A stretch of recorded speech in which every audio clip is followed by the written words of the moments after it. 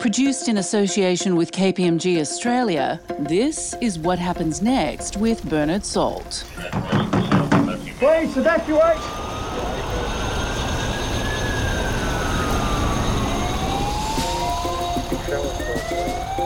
Hello, I'm Bernard Salt. On this edition of the program, in the wake of bushfires, floods and a pandemic, we discuss with two disaster management experts how Australian communities have become more resilient. Communities have stepped up to run local relief and recovery centres in small halls across the country. What we've seen, I think, is the very best of Australian spirit, of community spirit, of humanity. And we catch up with the former Director-General of Emergency Management Australia, now Senior Advisor with KPMG, Mark Crossweller, to hear his view on business resilience in the wake of multiple crises. The economic outlook is still much better than what we had originally forecast. So I think that's certainly a testament to the economy and to the businesses and communities that have sort of bounced back. That's all coming up when we discover what happens next. Well, there's no doubt that 2020 has been one of the most challenging years on record for the nation and the world. Just over a year ago, Australia was in the grip of a series of devastating bushfires that swept across the country. We know the weather forecast for tomorrow is at catastrophic levels, and based on that, I've accepted the advice of Commissioner Fitzsimmons and declared a state of emergency. I can confirm that we've still got 150 fires across New South Wales, millions of hectares currently in New South Wales on active fires. Communities and resources were stretched to the limit. Can I give you a hand, mate? There's a fire coming. We're going to leave now. How far? The house is burning behind you. House is in the street behind you, mate. Behind you on fire. We're going to go. Jasper, put the blanket up.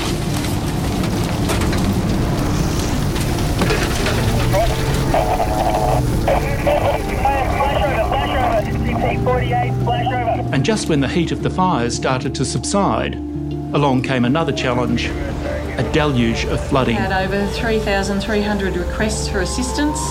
We're getting a lot of flooding into homes through roof damage and trees down, as I said. And if that wasn't enough, a global pandemic threatening lives and livelihoods spread across the globe and, of course, Australia. To take far more draconian measures to enforce social distancing, particularly in areas of outbreaks. But more stronger measures will be coming. But through it all, there has been a thread of grit and determination. I've seen very much this past season the worst that Mother Nature can deliver, but I also saw the very best in our people. The frontline firefighting effort, the volunteers, of course, people from New Zealand, United States and Canada, partnering. A persistence to overcome and rebuild in the face of these crises. To look at this more closely, I spoke to the Commissioner of Resilience New South Wales and Australian of the Year New South Wales, Shane Fitzsimmons, and Amanda Leck, Executive Director, the Australian Institute for Disaster Resilience. Amanda Leck, Shane Fitzsimmons, welcome to the program. Thanks, Bernard. Hi, Bernard. Amanda, I'll start with you. A year since the devastating bushfires we saw around the country, what have we learned? Well, I think we have learned that communities are inherently resilient, and we have seen this time and time again where communities have stepped up to run local relief and recovery centres in small halls across the country and really worked with their fellow community members to help them through what has been a devastating disaster event with the bushfires. And, you know, they're working on their journeys toward recovery again.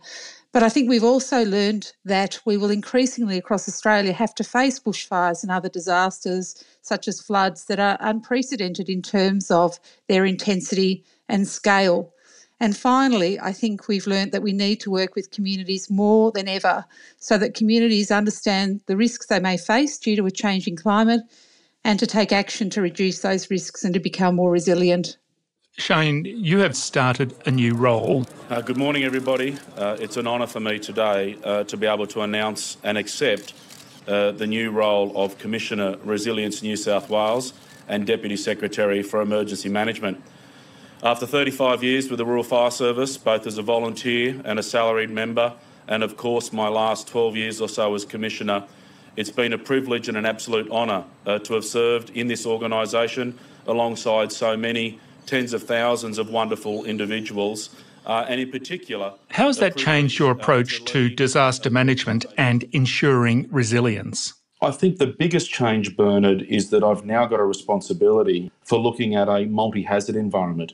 And we're not just talking about natural disasters, your typical issues of, bushfires and storms and floods, but it's also about the criticality and the growing interdependency on demographic movements and land use patterns and shifting, critical infrastructure, telecommunications, utilities, power, water, sewerage, the interconnectedness of roads and rail and airports and those sorts of things.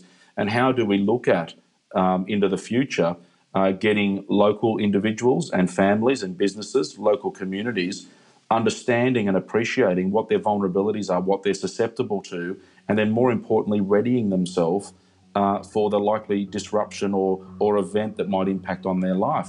What can we do individually and collectively to invest in low cost, no cost, right through to significant investments around reducing the impacts, reducing the likelihoods, prevention activities, mitigation activities, responding to and dealing with whatever happens, whatever the big event is, but then most importantly, coming out the other side and rebuilding, recovering, repairing, but most importantly, healing the emotional and psychological well-being of communities and making sure that we grow and prosper out the other side of those disruptions and emergencies and events. Amanda, how do communities, in your view, become more resilient in the face of multiple disasters like we've seen across this year? Well, we know from the research, Bernard, that people need to personalise any risk before they can take action. So if they don't understand that they might have a risk for bushfire or flood, they're unlikely to act. And I'll give you an example of that. I did some disaster relief work in Kempseyshire in northern New South Wales in early January. And I was working directly with a community that had been significantly impacted by bushfire. And when I spoke with those community members, they said, we are normally used to experiencing floods at this time of year. And in fact, we were doing bushfire relief work and driving across small rivers that had flood markers on them. So that community didn't understand that it had a bushfire risk. And with a changing climate, that's what we're going to see more and more. So people need to understand and personalise what they might face in the future and then translate that into taking some action at a community level.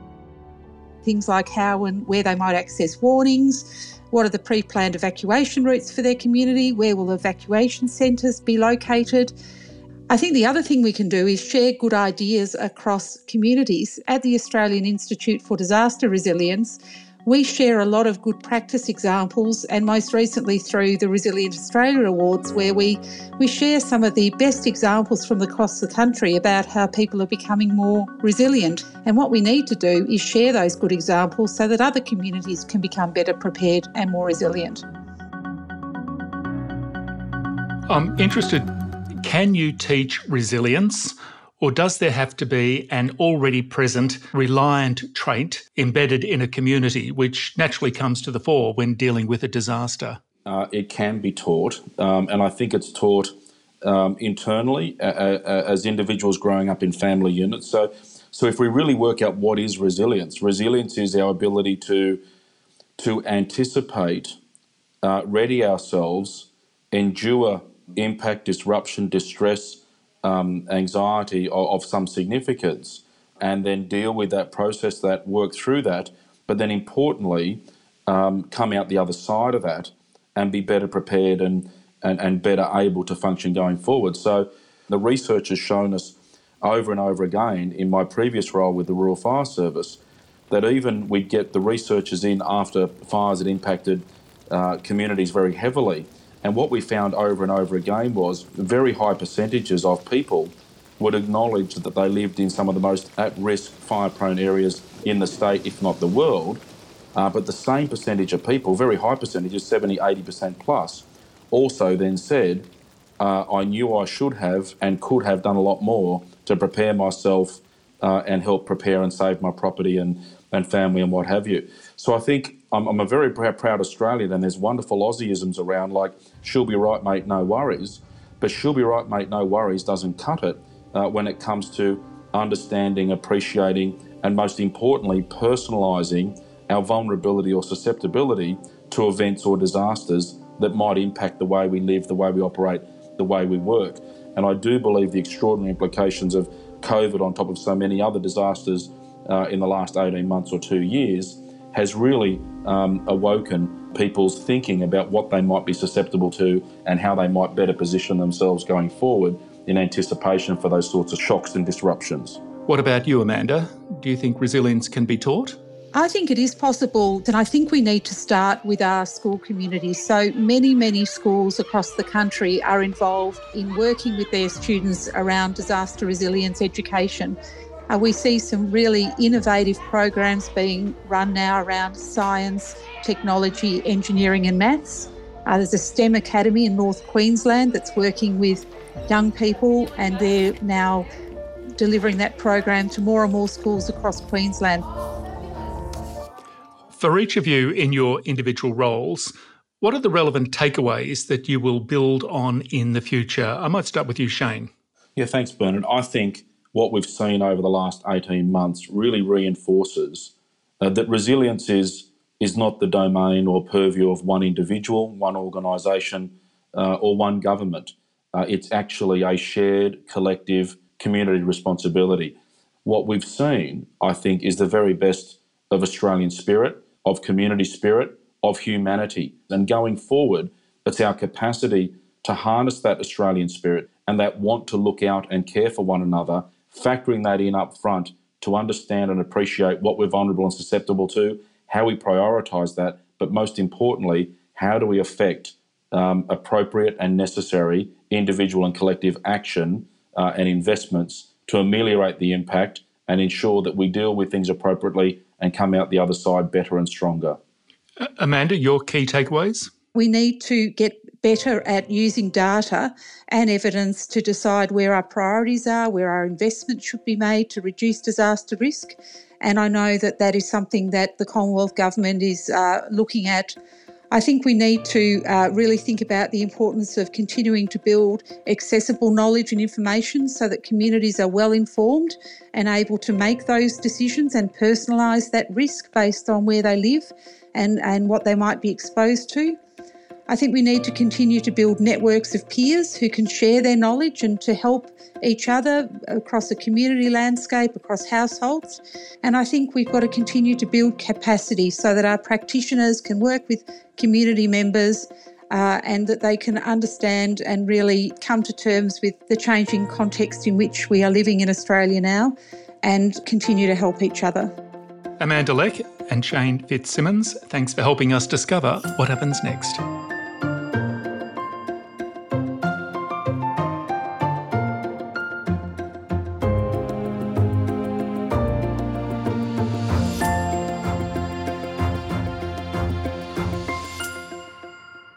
Well, buzzwords are a hallmark of any year, and of course 2020 was no different. Words like unprecedented, pivot, nimble and innovation were amongst the most common, and for good reason. For businesses, the ability to remain nimble, to pivot, to innovate was the key to survival. Such as we saw gin distillers making hand sanitizer and shop fitters making work-from-home office furniture. We saw high-end restaurants doing takeaway. Celebrity chef Matt Moran. It was about observing what was going on and then pivoting. It's something that I've actually kept. So Chiswick is still available for takeaway and so is North Bondi Fish. So it was really creating a completely new market. And cocktail bars making batches of beverages for home deliveries. And of course, multiple businesses went virtual. To find out more about how various business sectors have coped, I caught up with Mark Crossweller, Senior Advisor with KPMG and former Head of the National Resilience Task Force and Director General of Emergency Management Australia.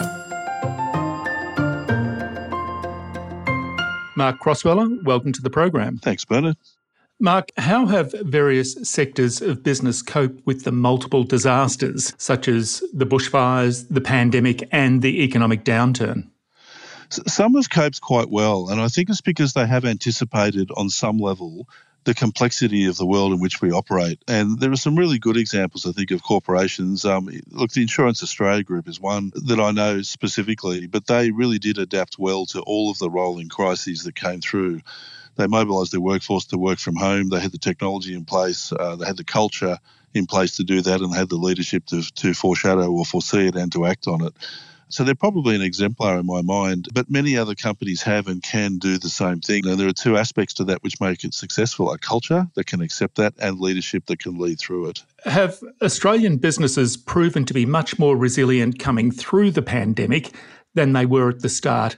Have they coped better than expected? Some have, Bernard, and some haven't. I think those who are really on the fine line of profitability, I think, have struggled immensely, and we have seen a collapse across the business sector, and even in my local community, there's some businesses that just haven't made it back. So some have come back better, some will come back eventually, many will come back much different, of course, and I think COVID-19, just like climate change and other global events, are ruptures in every sense of the word, and they're also transformational experiences. So we can't go back to the way things were. We have to transform and adapt to a new world, a new way of thinking, a new way of operating.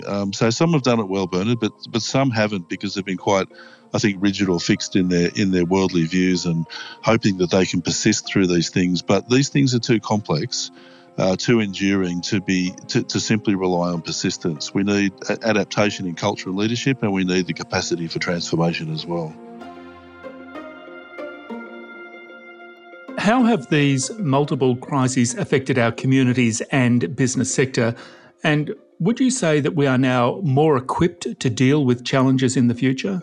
I think that's a little too early to tell. I know that the mental health impacts have been phenomenal, and really we're still navigating through the complexity of those. And the reason I raise it, Bernard, is that I think that's essentially what all crises do, is that they not only transform businesses and economies, but they transform people as well. They transform their psychology and how they see the world. So I think we're getting through it. I think we've done reasonably well, and certainly the economic outlook and forecasts on jobs growth and GDP and so on and so forth are looking much better than what we had originally forecast.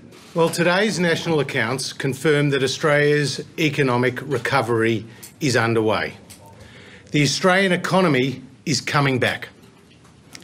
Facing a once-in-a-century pandemic that has caused the greatest economic shock since the Great Depression, Australia has performed better on the health and on the economic fronts than nearly any other country in the world.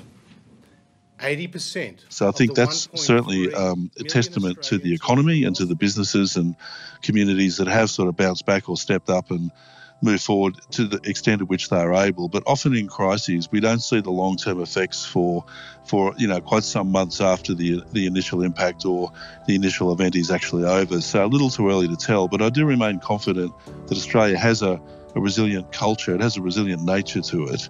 So far, the trajectory looks pretty good, but we do need to look after each other, and we do need to put in place the support mechanisms for quite some time yet to help people through what is still the tail end of a very difficult set of circumstances. Mark, it appears that there has been strong and coordinated leadership across federal, state and local governments, as well as a variety of business sectors. Would you say that's why Australia is in a better position than many of its global counterparts? Look, I think so. For all its challenges, and Australia has a federated system, so Commonwealth-state relations, state-local government relations, and then all those relations with the private sector are complex. But we're quite amenable and adept to managing crises reasonably well in Australia, because we essentially have so many of them. The natural hazard world for Australia is complex and frequent. And we've been pretty good at moving with the times. We've now got to get ahead of the times, of course. So I think making hard decisions early, rallying the cause, opening up the dialogue to across business and government. So putting all the issues on the table and inviting sectors in to work with government on solutions is really important. I think that partnership needs to get better and stronger as time goes on. It's good to see it's worked, particularly through COVID. And I think that can only get better as we move forwards. What are the strategies that have been developed and used during this period that will be effective for challenges in the future? I think it was the Prime Minister's move towards a national cabinet, the setting up of an industry body below the national cabinet to provide advice on COVID recovery, the advice given by experts in the health sector. Similar insights were recommended by the Royal Commission into national natural hazard arrangements.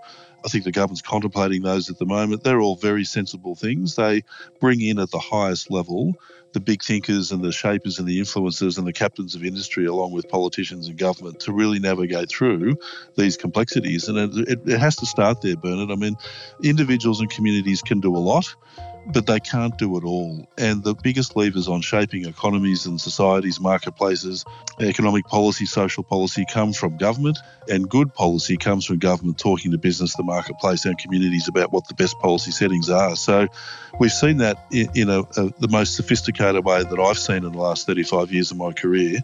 And I can only applaud it and hope that they continue to embed it and improve upon it as time goes on. Mark Crossweller, thanks for helping us discover what happens next. You're very welcome, Bernard.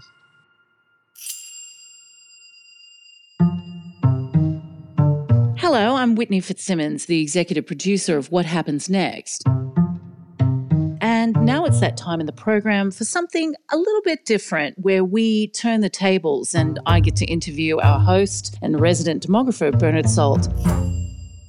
Well, Bernard, what a great lineup of guests we've had on the show for this episode. What did you think about Shane and Amanda's take on teaching or learning to be resilient? Well, I was fascinated to hear what both of them had to say. I particularly liked Amanda's view around teaching resilience in schools, that you can prepare people for risk, whether it's bushfire or flood or I suppose even, sunscreen and so forth. There's a whole series of education programs that we can increase in intensity to better prepare us for the future. And I particularly liked a phrase that Shane used. This was, resilience is about being able to anticipate, to be ready, to endure, and then to recover. And hopefully, I think we're in the recovery phase at the moment. But again, I thought this was a terrific case. We need to be educated around minimising risk and then endure it at times and look to the recovery. All of that I thought was great advice. The other thing that Shane said that I thought was particularly apt was his comment that there's an Australianism, she'll be right, and that sometimes she'll be right just doesn't cut it. We do need to prepare for this. There are certain things that living on the Australian continent mean that we just need to manage better than anyone else on the planet, and bushfires is a prime example of that. And of course, Bernard, it was really interesting to hear from all of our guests about how businesses are more equipped to handle challenges in the future because of what they've gone through in 2020. There is no doubt that the coming of the coronavirus, the lockdowns, and all of the floods and the bushfires that preceded that really has had an impact on Australia, Australians, and Australian business. If you look at the way in which the business community responded very, very quickly to moving online, to enabling workers to work from home, to finding new markets. The example of the gin distillery that pivoted into hand sanitizer. I love that example. But again, it shows the resilience, the agility, the adaptability, the survival ability, if there's such a word, of Australians and Australian business. Yes, there's been certainly a lot of heartache and pain, but there's a lot to take out, I think, from this experience. And if we can carry that forward, that resilience, that determination, that ability to survive and actually to find a new way of doing business, something that, might be online or it might be a new process or something like that, I think there is every chance that we can come out of this with some strengthened processes in the business community and hopefully in the broader community as well. All right, well, that's all for the program. Thank you, Bernard. Thank you, Whitney. And thank you for listening to What Happens Next.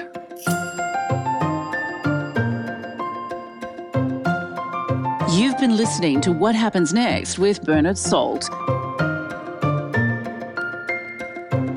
Produced in association with KPMG Australia. If you enjoyed this episode, you can subscribe to the show through Apple Podcasts, Spotify, or wherever you find your podcasts.